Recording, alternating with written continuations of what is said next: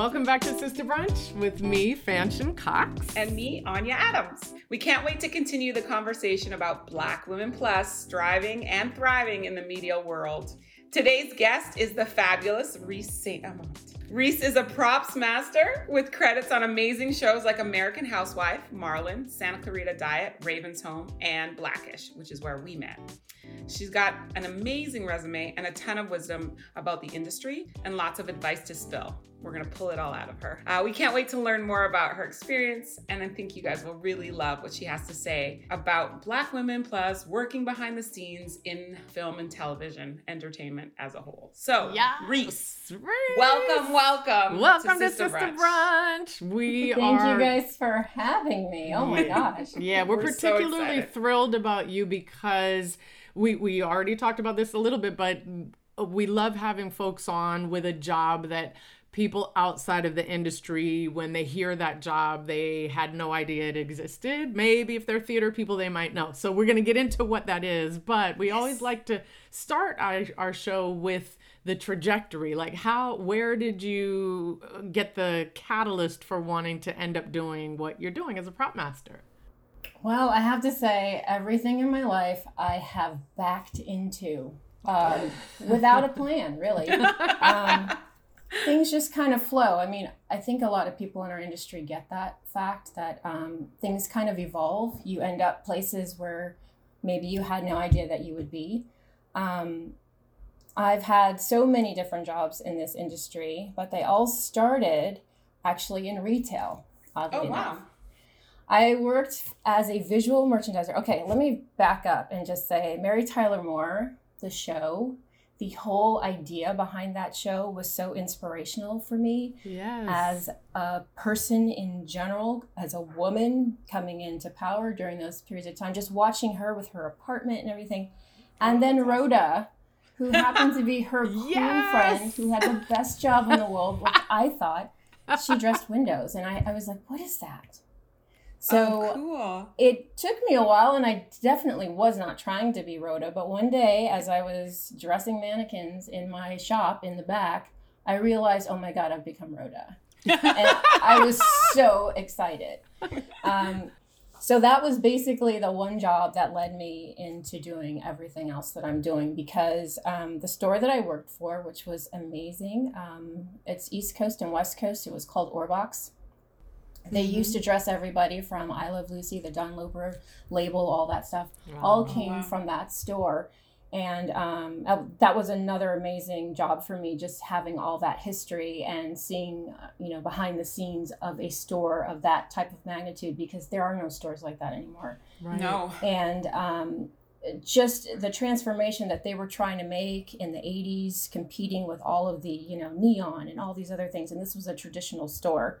Anyway, needless to say, they went out of business, sadly. But my boss there ended up getting onto a show that was the JCPenney shopping show. So it made sense that we kind of moved over to there, and instantly I became her right hand, which she was the art director for it. So I, by default, became the assistant art director on that show. Wow. So that's kind of how I started. And from there, I just kind of rolled from one job to another job. I freelanced a ton, from everything to costumes for, I remember working on Generations, that old soap opera from back in the day, and quite a few things. As you can tell, I'm a little older.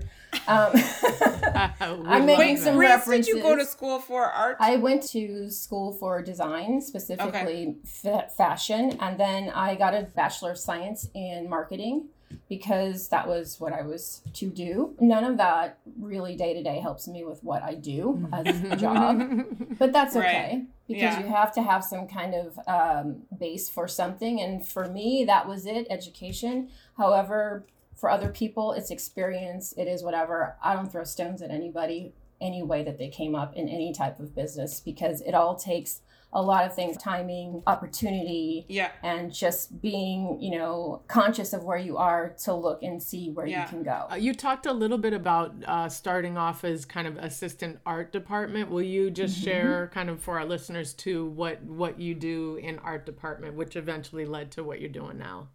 Okay, back then we were more concerned with the set. It was a daily show that we produced, kind of like the format of a QVC. But at the time, it was pretty interesting. I got to say, the best part about it was they taped Soul Train on the lot, and I got to see. Yeah. If I can go into a side, I got to see Don Cornelius in all of his outtakes and everything. I got to see all the dancers come in with all of their garb. Oh, that's so awesome. Like tons of costumes. So I believe me. I know you wanted to run over there and like get on that line and just be like, just real quick on my break, on my lunch break. Exactly. It was amazing. I mean, just seeing all the stars coming in and out of there. That was shot at KTLA. That's where we were shooting. Wow. At the time. So, we dealt with everything regarding the set and any type of decoration, any type of costuming issues like colors, theory behind all of that, just trying to drive the sales basically. So that was the focus on that show, is being in the art department. Doing costumes, all of those types of jobs were back in the 80s, and I was doing those freelance. So at any moment I would throw my sewing machine and an ironing board and all my sewing stuff into a car for who knows what. I'd be doing alterations for the day. Or I'd put all my power tools and everything, and I could be building sets for the day. It didn't matter to me. I had all those kits ready to go. Someone called me, I just went. And then one day I got on a feature, and I got it there. A friend of mine needed somebody who could mix colors and run like some paint crews or something. So I started working in construction and mixing colors and doing all these other things. Well, that show turned union. So technically, my first union gig was a feature back in 96. So wait, the union that you're in covers painters, construction, all art department jobs? 729 is the local, and we're technically painters and sign writers. Okay. So that is a completely different... Anya, when we met, I had already gone through 2 other unions. So wow. I am a multi-card holder. Okay. My mother calls it professional ADD. You call it keeping it varied, keeping it diverse. Yeah, that's right. Just keeping the work coming is what I call it. So my husband and I both do that kind of thing. We both have multiple cards and we both work. So the next job after paint, I was on a feature and there was an accident, a bad accident. And I kind of needed to get out of construction for a bit. So with help of friends, because I'd been in the business for quite some time, they were able to kind of say, hey, why don't you try, props or something? So I went ahead and went into a movie. If I had known I Was a Genius was the name of it. And I was able to get my days for 44 there. And that's when I switched over to props. So 44 is the prop master union. 44 is big. It covers set decoration, props, special effects, greens, all those crafts behind the scenes for the set. That's what that is. So we should mention, just because we've heard now this kind of a pattern of the importance of getting into a union, right? It obviously steps up your level of support, but also for salaries and everything, right? It's important to... There is definitely a protection, as it were. There are a lot of things that the union does for you that way. They can make suggestions to producers to improve your quality and safety on set, which is really good. Also, the opportunity to, secure a rate that is measurable and can grow. Yeah. And also, the biggest draw is medical. And all those types of benefits that you can get as well. That being said, I'm throwing no shade to people who do not have those things, because there are ways to do it. And I did work for many years between 88 to 96. And I was young. Nothing was ever going to happen to me. And I was completely happy about that. Yeah. And I come from a household of union members, so I do understand that. My mother's a teacher. My dad worked as a bricklayer, mason for the city and everywhere else. So I do understand that, and I grew up in a household of that. I wasn't feeling that at the moment. I just wanted to work, and I wanted to be creative, and I wanted to be busy. But growing up, when you decide, okay, I want a house, I want to have a little bit more stability, there are things that the union can definitely afford you. Not saying that you can't get that on your own, but it does help a lot. This is Sister Brunch with Fanchon Cox and Anya Adams. Stay tuned for more of our conversation with Assistant Props Master, Reese St. Amant.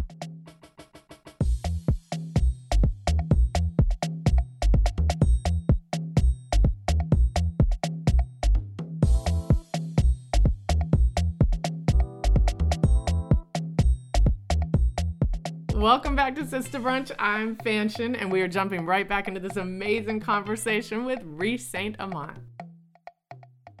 I did miss one very important branch of my life. I was an exotic animal trainer.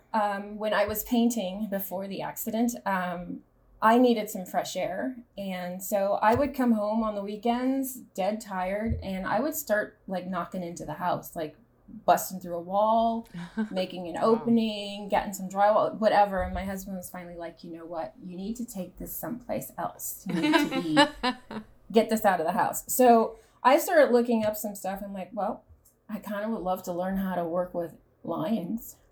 So I looked it up online, and sure enough, there was a school for it. And it wasn't far from my house. And they worked for the studios. So it kind of made a lot of sense. It all kind of vibed at the one time. So I went down there and I took the class, and they invited me like immediately to like, hey, why don't you just come and train with us, because we love your vibe and you know your way around a set and everything. So it worked out great.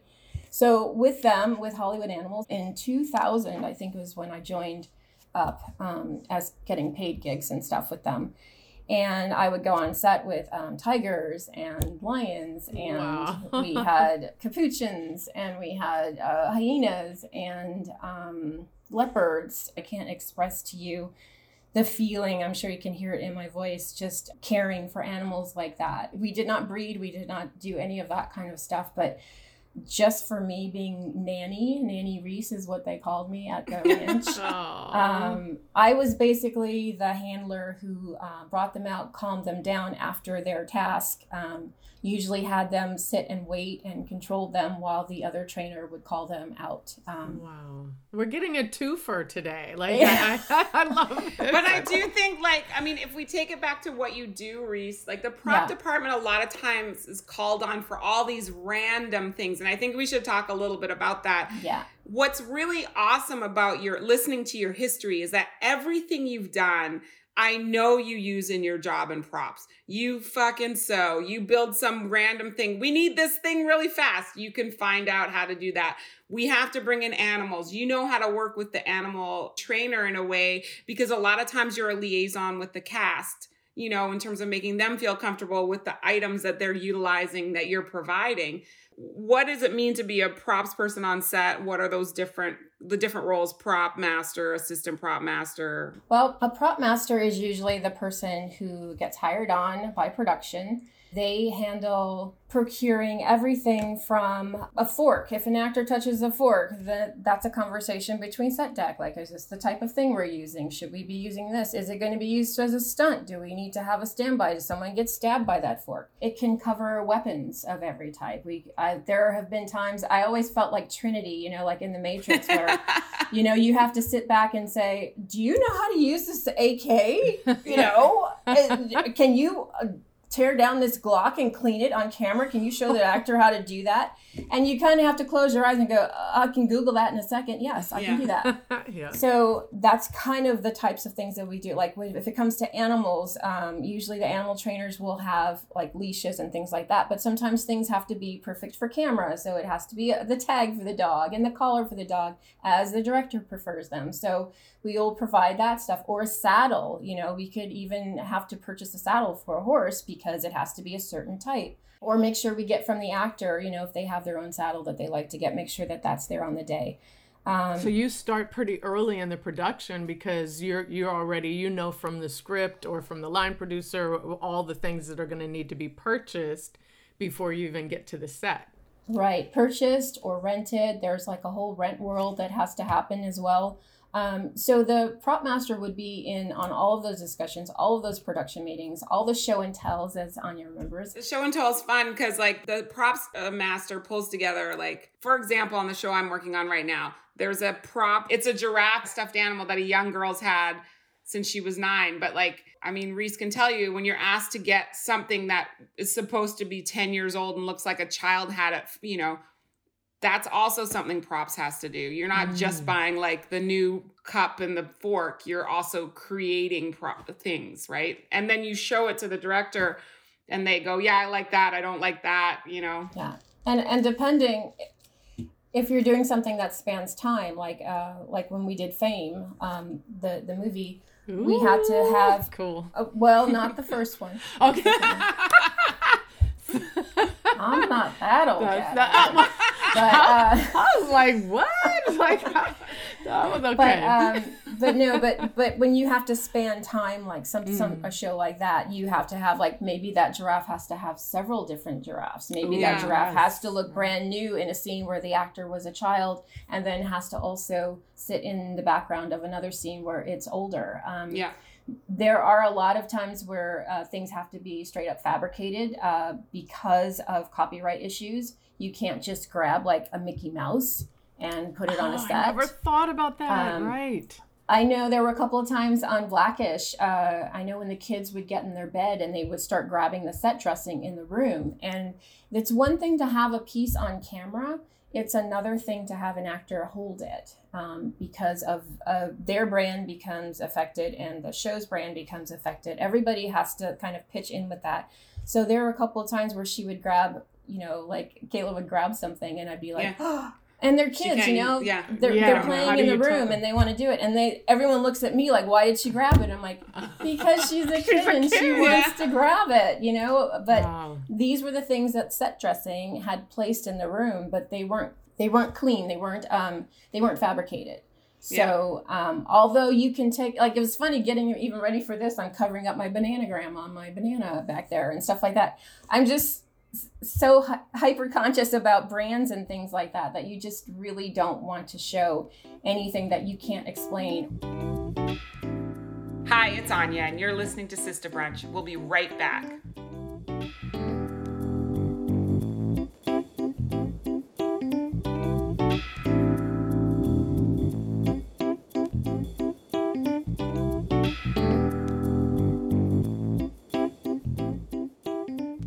We're back to our conversation with props extraordinaire, Reese St. Amant.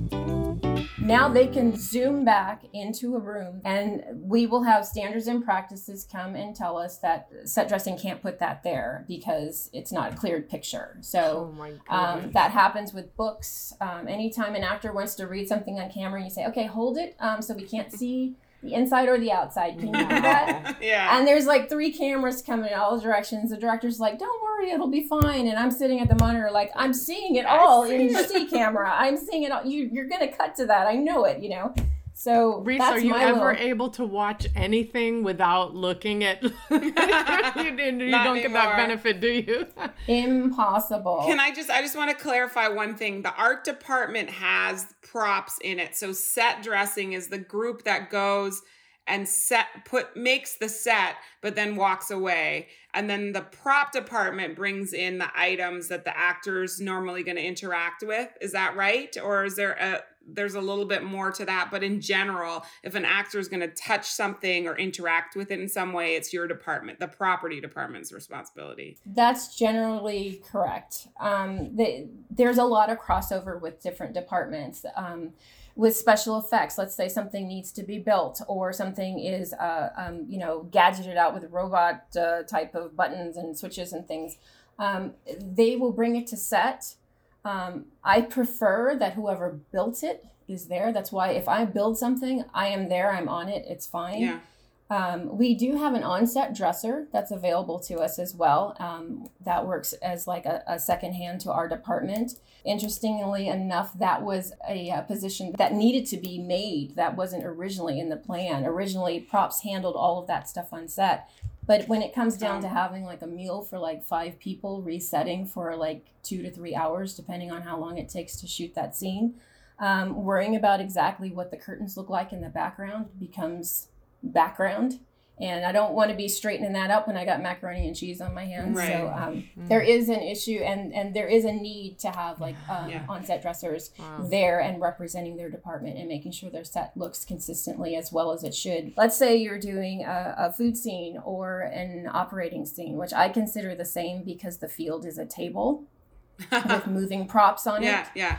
And actors that sit usually in a round. And what happens with those situations is the camera will come in and do, usually first, not always, a master of the entire set as it is. Usually the back of their head is in that shot. Mm-hmm. And then as we go, we pick up people's coverage and we go around the clock slowly. And that means that every time we start, we have to go back to the first step. For maybe someone's coverage, once we've gotten past a certain bit, we can go to step F and start from there. But at each point, we have to document exactly where we were, exactly where we were starting from.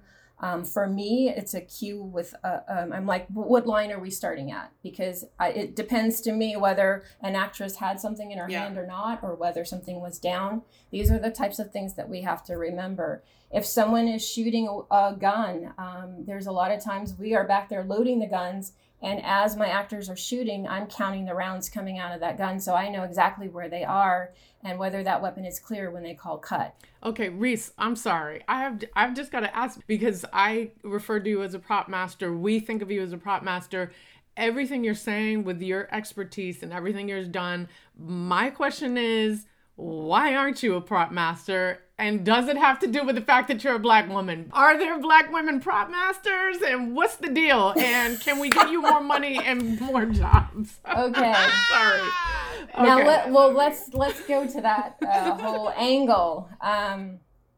In general, just to scoot over the whole why I'm not a prop master. A prop master has a lot of liability, has a huge kit. There are things that they carry with them that I don't want to be that heavy with. I mean, as you know, I like to keep moving. I like to do different things. Right now, I'm working on shows, but I'm also building websites. I taught myself to code during this entire. Of course you are. Well, I love to learn. I love it. You know. Yes. I've learned to be a med tech. But all that being said, every job that I've had has been around me on my merit. I go by Reese. I try and be I want to be a surprise when I walk in a room. I know I'm going to be a minority no matter what because I'm a woman and I'm Black. But I like to have an even playing field just to get a chance to get a foot in the door. I've actually walked into a UPM's office and they're like, you're a woman. Like they're happy about that because depending on the subject matter of the show, you can't always ask that, but you hope that the prop master builds a solid team to bring you in. There are a lot of situations, namely now, which actually I'm kind of grappling with myself, where sometimes I feel like I'm being offered a job because of who I am, not because of my merit. And tokenized. Right. Well, I'm trying not to put it that way because there are situations where people have gotten jobs that way all of their lives, and that's just kind of how it is, and it's accepted. But for me, growing up, my mother always saying, you know, girl, you got two strikes against you. You're a woman and you're Black. That's always in the back of my head. And whenever I looked to go into an industry, when I was an animal trainer, I didn't know any other Black women that handled tigers and lions, you know, but when I walked onto a Master P video shoot and I had an elephant and Master P was like a little apprehensive about getting on, I would get up there and go, you know, dude, come on, we can do this. Ray Lewis came to us and he was concerned about our tiger. I would go and walk the tiger around him on a leash and go, hey, you know, she's good. She's solid. But I think it's so meaningful that it's you, you know, like on any set I'm on any pitch meeting I'm on, it does matter to me when I see a Black woman's face. I'm like, it elevates the situation for me. And look, not all skin folk are kinfolk, right? But like you, for the most part, it does. It adds a layer of respect for sure. And I think some hopefulness, like, okay, that's not just going to be me for one thing. So I think that's really important on the sets you're on, And also, I feel like you as prop people really work close with the actors. So, being on a show where there are people of color in, the actor position, having a props person that looks like them, I think is also very comforting, because you guys do very intimate stuff, and also like you're just there all the time, like a gatekeeper for stuff that's coming to them. In a way, also,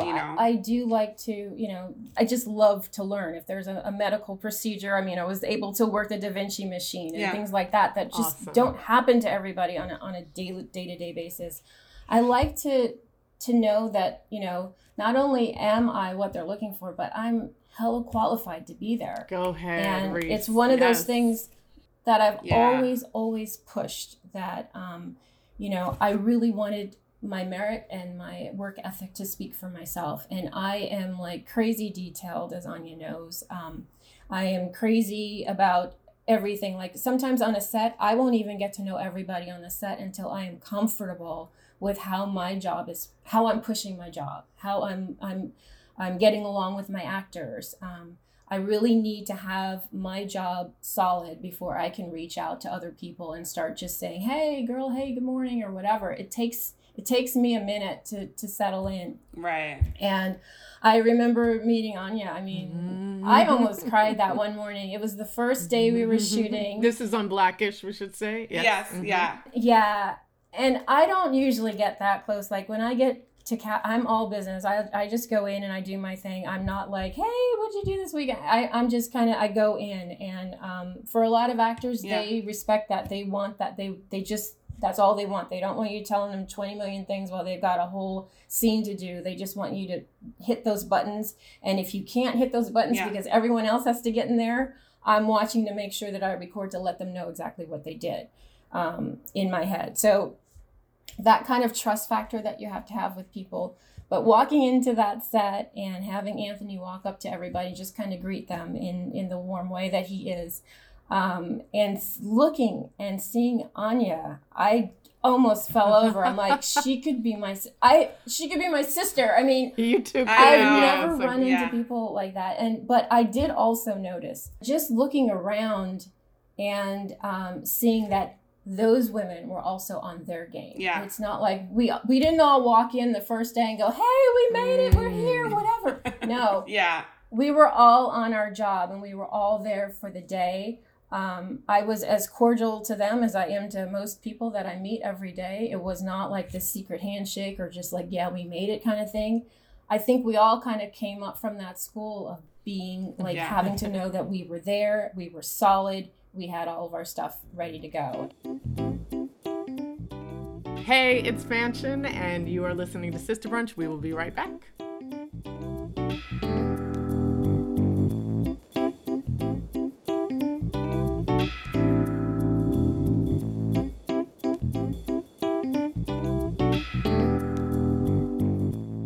Welcome back to Sister Brunch. I'm Anya, jumping back into the discussion with Reese St. Amant.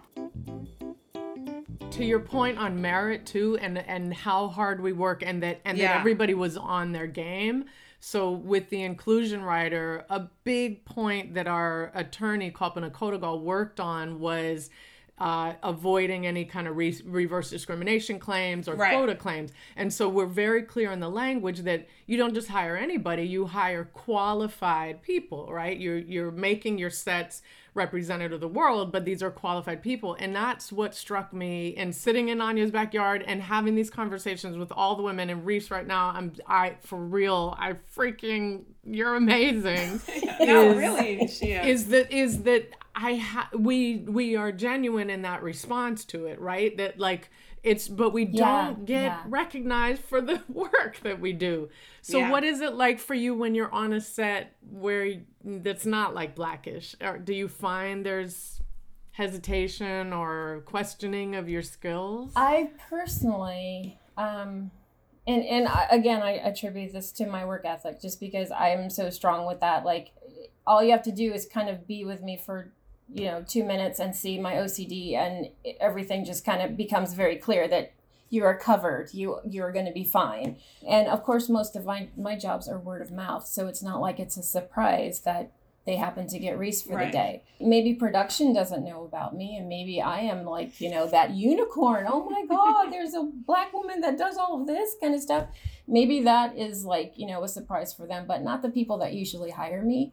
I have been on a couple of shows or been offered a couple of shows where I'm just kind of like, is it just because of my skin and my sex? Is that it? Sometimes as far as being hired just because I'm a woman, I kind of accept that a little bit more, only because the subject matter of the show, like, let's say it may be like a show like House of Lies, where there is a lot of guest cast that would be coming on in delicate situations.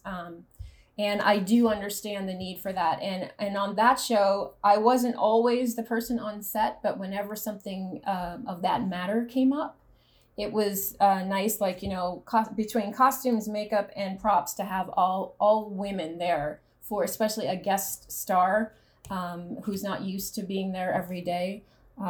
It was a little bit more comforting for that. So I do understand that. But just to let them know that, hey, you are covered. I am good at what I do, and we will keep this, you know, on the up and up, and you are with professionals. I have to do this because you did open a slight can of worms that I think we should address. Well, it's interesting because we have talked about, now you two thought you were sisters, and I feel a little left out because I'm like, we all look like sisters. We could definitely be family. Having said that, you mentioned, Reese, about being light skinned, and there is a colorism issue, not only in front of the camera, right? Not only in casting, it's one of the things we're another way we're updating the inclusion writers is to add language around colorism. But I'm curious if you see that within your department as well. Well, honestly, within my department, it's pretty rare to have, if I'm working for a female prop master, then there's 2 women. Yeah. Usually if there's a male prop master, I could still be the only woman there, much less the only Black person. Maybe on the set, if I look around, like the last time I was on set, there were like 3 or 4 of us that I could count on set. That's the whole crew. I'm not counting all the riggers because maybe the rigging crew wasn't there. And of course, I didn't see construction because they weren't there. And I didn't go into the production office because that's a whole separate thing too.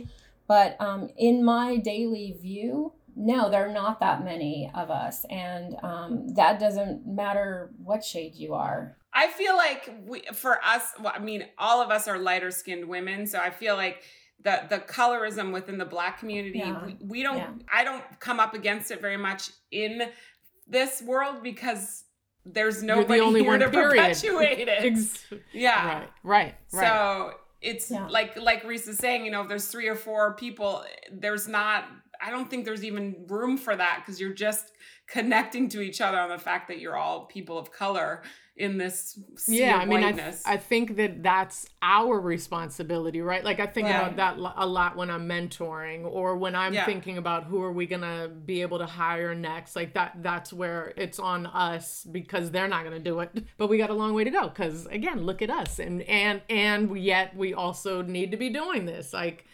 Because we are going to be the ones who also reach back and make sure our darker skinned sisters have the same kinds of opportunities because nobody else is going to do it.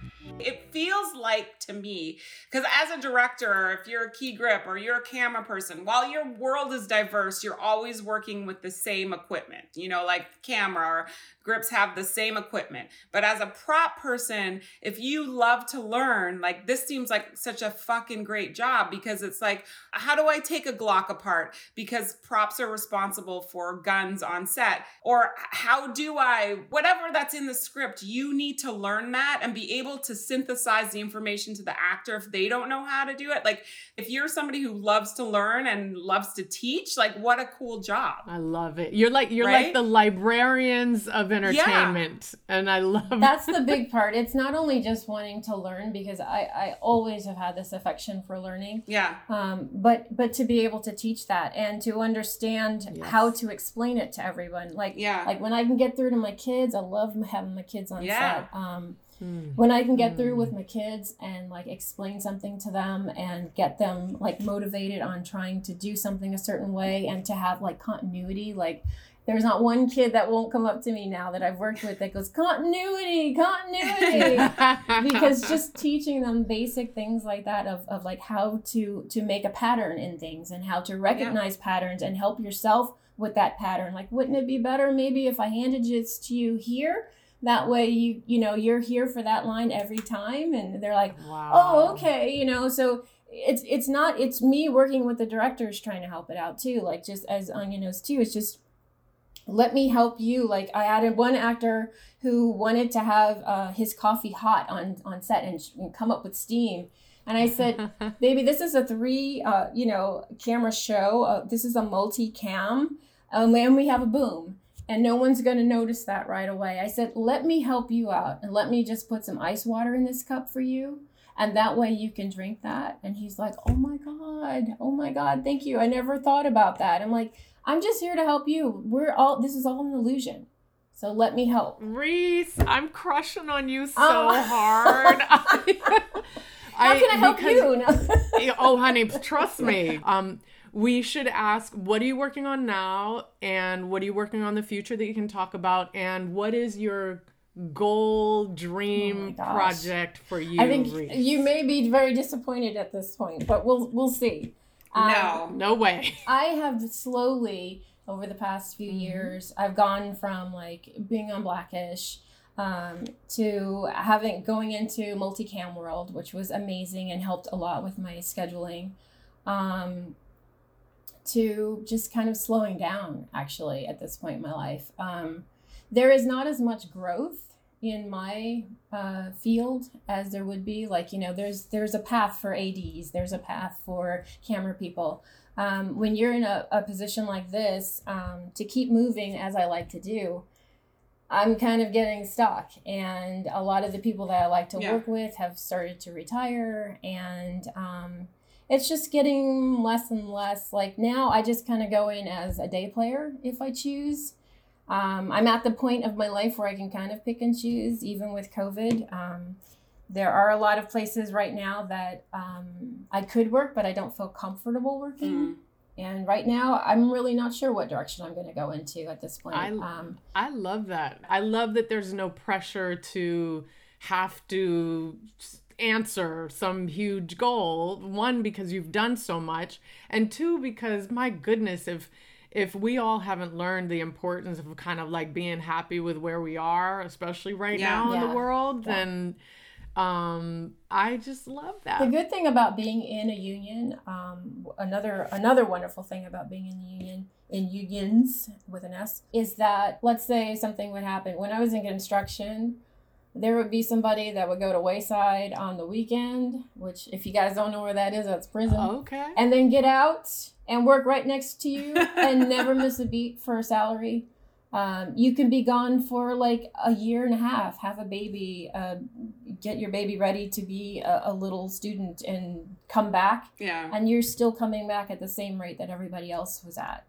You're not missing a beat. So there is a lot of comfort in that. Of course, if you're trying to go for that carrot of retirement, which I don't think anyone will ever stop working at this point in time in our history.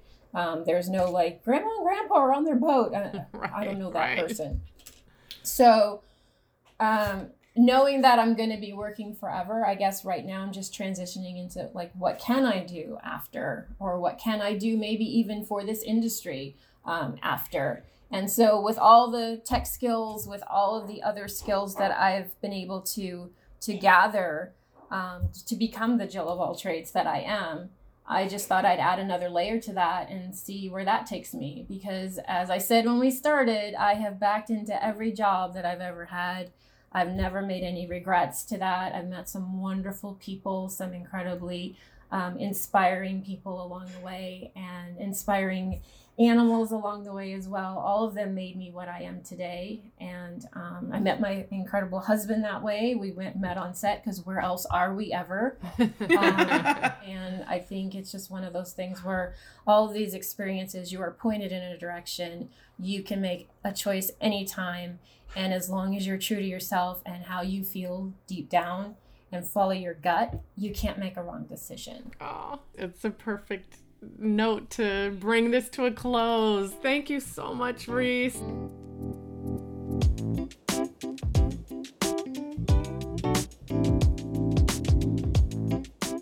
That was our conversation with Reese St. Amant. Go to sisterbrunch.com to find out more about her projects, and where to follow her on Twitter. Follow us on Instagram at Sister Brunch Podcast and Twitter at Sister Brunch to catch up with us, what we're watching, and support our amazing Black Women Plus community and guests. On Facebook, we're at www.facebook.com/Sister Brunch Podcast. Don't forget to subscribe, rate, and review our show wherever you get podcasts. Special thanks to our show producer, Brittany Turner, our executive producer, Cristobal Encia Boade. We acknowledge that the land we record our podcast on is the original land of the Tonga people for those of us in Los Angeles, and the Coast Salish for Anya in Vancouver. See you guys next time.